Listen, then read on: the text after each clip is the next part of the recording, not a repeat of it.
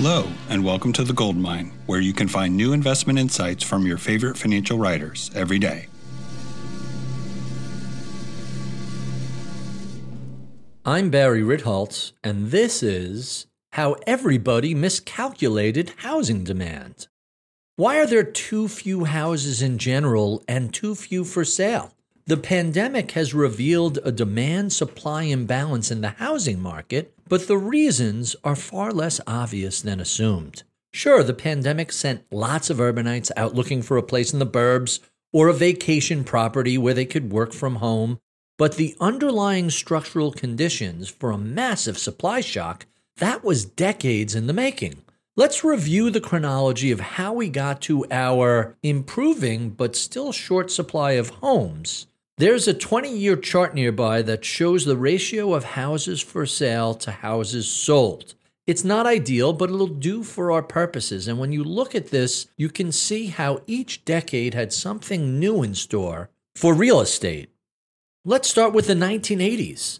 The 80s economic recovery saw jobs available and inflation moderating. It was still early days in the epic 40-year collapse of rates and early days in the just as epic stock bull market. The trade-off for Reagan's lowered tax rates was the elimination of a huge amount of tax loopholes that had previously favored real estate development. Single-family home building was solid. Co-op conversions in cities and condo construction were getting underway in earnest. Prices peaked somewhere around 1989. When the calendar flipped and we turned to the 90s, real estate prices dipped a bit in the face of economic headwinds. Meanwhile, the stock market was heating up in earnest. The boom attracted more and more investors. Bond market continued to rally, sending rates lower. New home construction trended higher. I have a very vivid recollection from the late 1990s.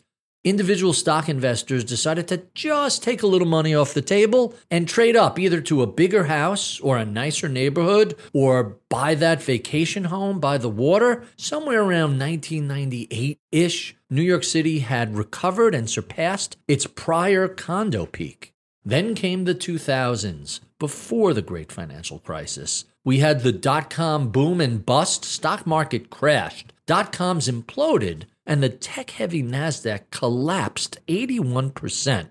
The Fed cut rates to 2%, then 1%. Salaries had been lagging for a long time as education and healthcare costs soared. The salaries that lagged were especially in the lower half of the economic income distribution. And people are reluctant to lower their standard of living. So rather than accept the fact that their wages simply aren't keeping up, they turn to mortgage equity withdrawal, or MU as it's known, as a substitute for wage gains. This was an important factor leading up to the great financial crisis.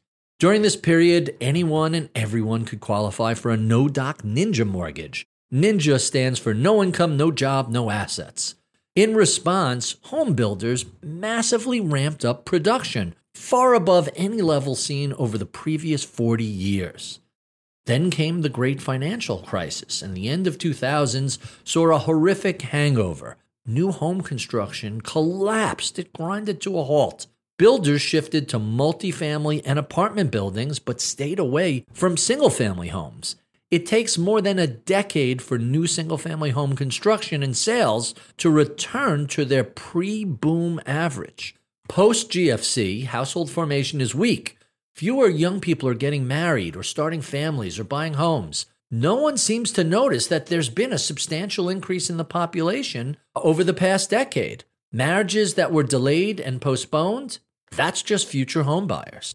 The 2010s saw rates continue downwards. The Fed made a half-hearted attempt to get off its emergency footing, but at the first sign of trouble quickly cut rates again. Home sales improve gradually. Modest amounts of new supply gets built.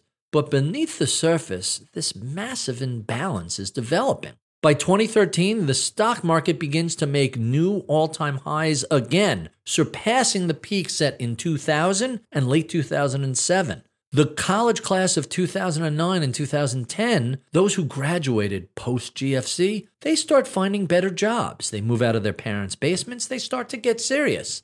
Yeah, sure, ironically, they pretend not to be interested in material goods like houses, but that's only because they don't know yet. This changes eventually. Then comes the 2020s. The pandemic sends everybody scrambling, but it also leads to a year of forced lockdown savings. Yay, we now all have down payments, say the millennial generation. Everyone understood the value of owning your own space. Hey, I don't need an elevator or a lobby or a common place where I could get sick. I want my own house where I could get food delivered directly to me and not interact with the rest of the infectious world. At least that seemed to be what people were thinking. Demand for suburban space soared. There were very few new homes for sale and not a lot of existing homes either. Besides, who wants to move in the middle of a pandemic? And the eviction moratorium, well, that probably kept thousands, if not millions, of potential units for sale off of the market. So all of this stuff is very obvious in hindsight.